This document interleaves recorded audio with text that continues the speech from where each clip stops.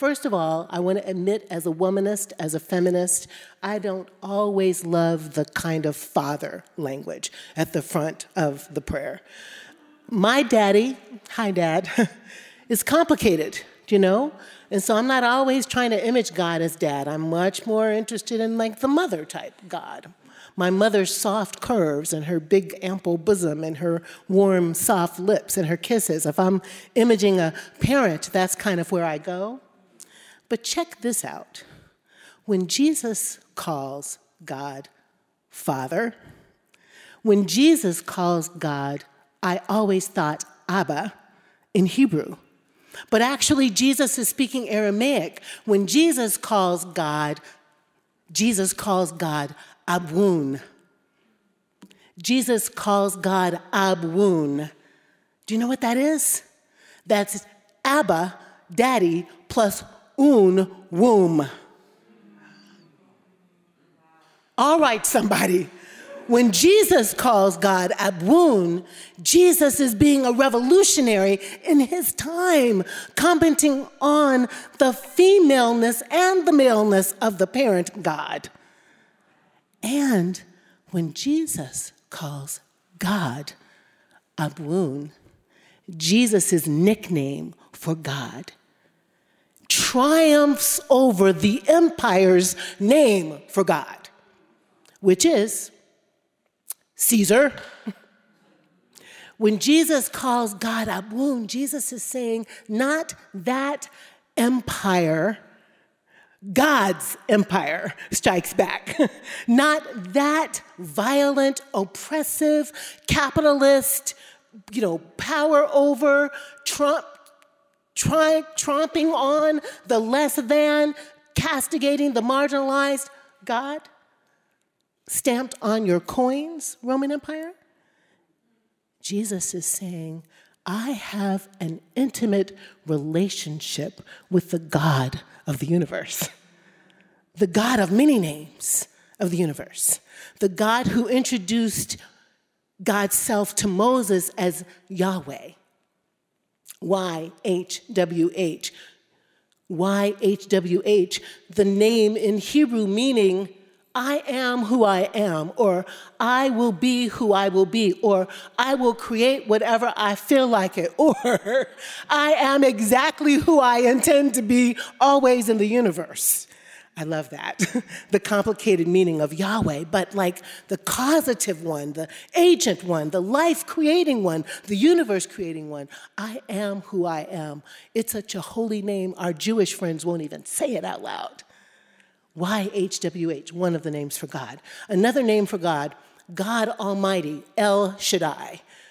That appears a lot in the Hebrew text. El Shaddai, God of the mountains, another nickname for God. Or, truthfully, y'all know I'm a geek about words, El Shaddai is actually, ready for it, God of the hills, or God of the breasts.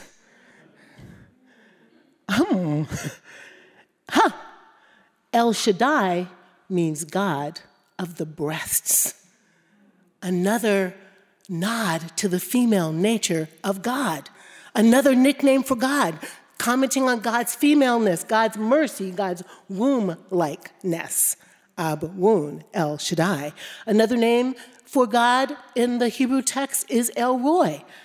Jazzy tells us that when Hagar was cast out of the Sarah Abraham household, out there in the wilderness about to die with her child, Ishmael, God makes an appearance, the only appearance God makes to a woman, really, the only real revelation of God to a woman, who names God El Roi, the God who sees.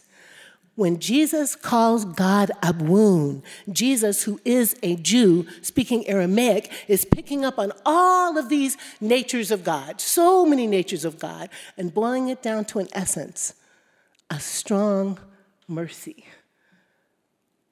a mother, father, a protector, a guide, a nurturer, a healer. It's a revolutionary recasting. Not God as Caesar empire, but God as fierce love. Somebody say amen. When Jesus teaches, may your kingdom come, it is a revolutionary casting out of all of the characteristics of empire and inviting what God calls a reign down onto earth. Not wait till you die and parachute out into heaven, but bring to earth right now, in the real time, in the meantime, in the now time, the characteristics of the vision of heaven. And Jesus, again, who is a Jew, has in his mind all of these visions of heaven that are in the scriptures.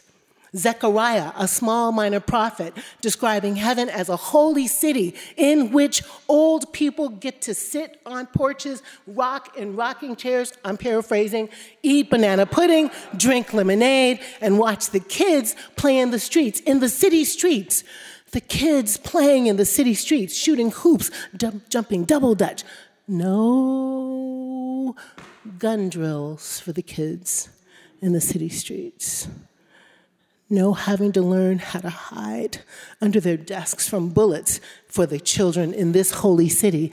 The realm of God, the reign of God is safe for the old people and safe for the children, safe for the vulnerable, safe for the outside.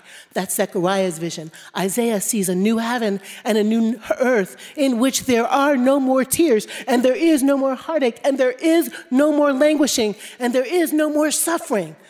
Isaiah sees worship as a rehearsal of the reign of God in which we relate to our kin with love and peace and blessing. This is the worship for the reign of God, where we feed the hungry and clothe the naked and make shelter for the ones who are outside and bring the homeless ones into our house. Isaiah's picture of the reign of God. John, the Revelator's picture of the reign of God, is another image of a city. Eden is now a city. It's the city, it's the new city. And there's a river running through the city.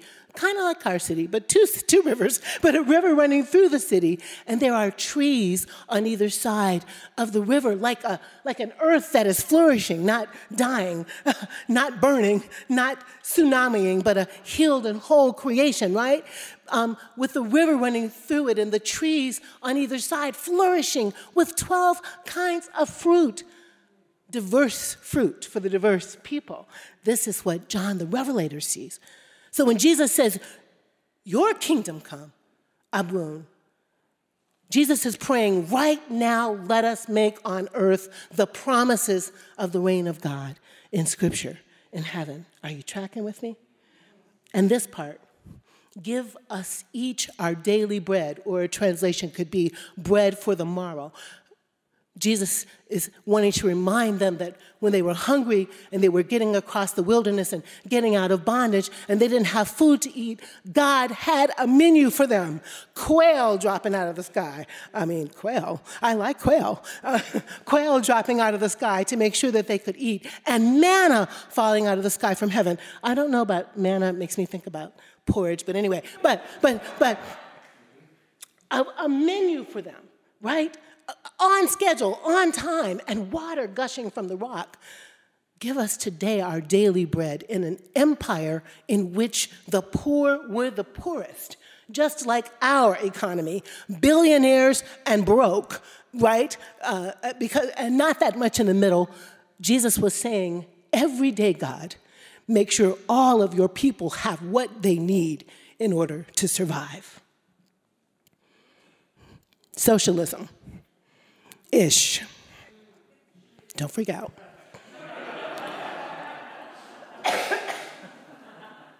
You can make more money than somebody else, but everybody's got enough. In God's economy, everybody has enough. We're not stepping over homeless people in God's economy. We're not trying to figure out how people are going to live under cardboard boxes on the street in God's economy. In God's economy, everybody has what they need, our daily bread. What they need. And then this idea of forgiveness of debts. You go to church and the Lord's Prayer, say trespasses. Okay, no, say debts. Nobody cares. That's what we do. Tell you. If you go to a church and they got a thing, Lord's Prayer, trespasses. Lord's Prayer, debts. Like I would get up and leave because it is got something to do with how they don't want you to be yourself, but let's come back to that. Forgiving the debts in that Roman context, you went to jail because you got behind in your bills. And when you went to jail because you got behind in your bills, you got more behind in your bills, and you stayed in debtor's prison, and then you became a slave because you didn't have what you need, and nobody would pardon your sins, your trespasses. Your amartia is the Greek word, your debts. Forgive us, God, our debts, what we owe you. Pardon it. Wipe the slate clean as we wipe the slate clean for each other. How many of us just hold on to old stuff? 20 years ago, you said exactly the same thing. And it hurt my feelings then, and it really hurts them now. We traffic in grudges. In the reign of God that Jesus is praying for every day, like God's mercies are new, our mercies are new for one another. Fresh starts, clean slates, do-overs. What's it called in golf? A mulligan? Is that right? I'm pretending like I know golf because I don't, but John does. Hi, John. So this prayer is like the world as it can be. This prayer is a calling in of the world as it should be. Imagine this world, not something we say by rote on Sunday mornings. But imagine this prayer as our call to action because we say we love God. Imagine this prayer as our mission statement, our vision statement, because we're human. Imagine the world as this prayer prophesizes. I need that world right now. And you do too, somebody. We need that world right now. We have to acknowledge that 2 years of COVID has knocked us off our economic socks. We need this prayer right now. We have to acknowledge that the grief and pain and heartache that we feel from being isolated away from each other for 2 years has us a little mad crazy. We need this prayer right now.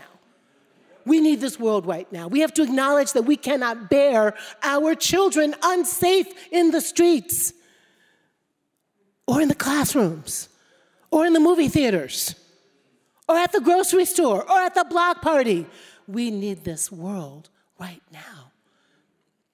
And I could not talk for the tears that came to my heart because you, middle family,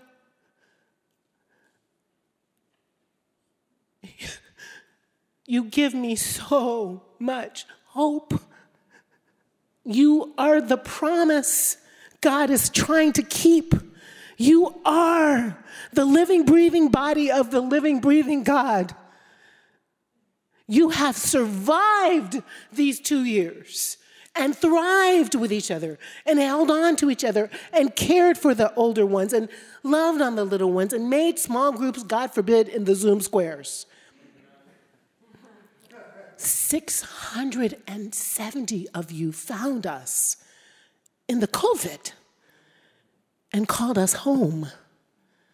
You've been generous, you've been loving, you've been kind, you've been forgiving, you've shown up, you've shown out.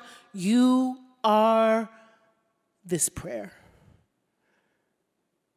Does that scare you? Does it feel like a tall marching order? Yeah. I think we're doing it. And I think it's our job. And I think it's going to take all of us to keep up the good work and to make sure that all of the people understand God is the one they can nickname. And not to be afraid of God and not to loathe God and not to respond to God like a mean lover, but instead to respond to God like a partner, like an ally, like an accomplice, help me, like a friend, like a mentor, like a co-creator, like a wingman, yeah, like a like a dance partner, woo, like a bodyguard, like a comrade, a sidekick, a sidekick, a sidekick. I got it. I was like, okay, Gloria, like a sidekick. Sidekick. What do you think? Like a what? Put it in the chat. What if instead we respond to God like what? Mi amor. Sí, es verdad. Like a father with a womb, or like a mother with a...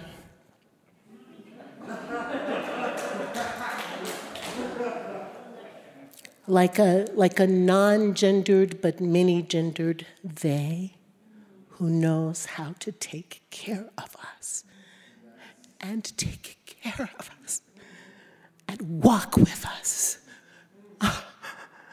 and hold us and help us, Holy Spirit, to make the world heaven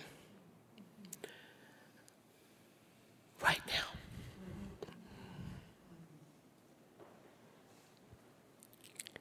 What if we pray that way? May it be so.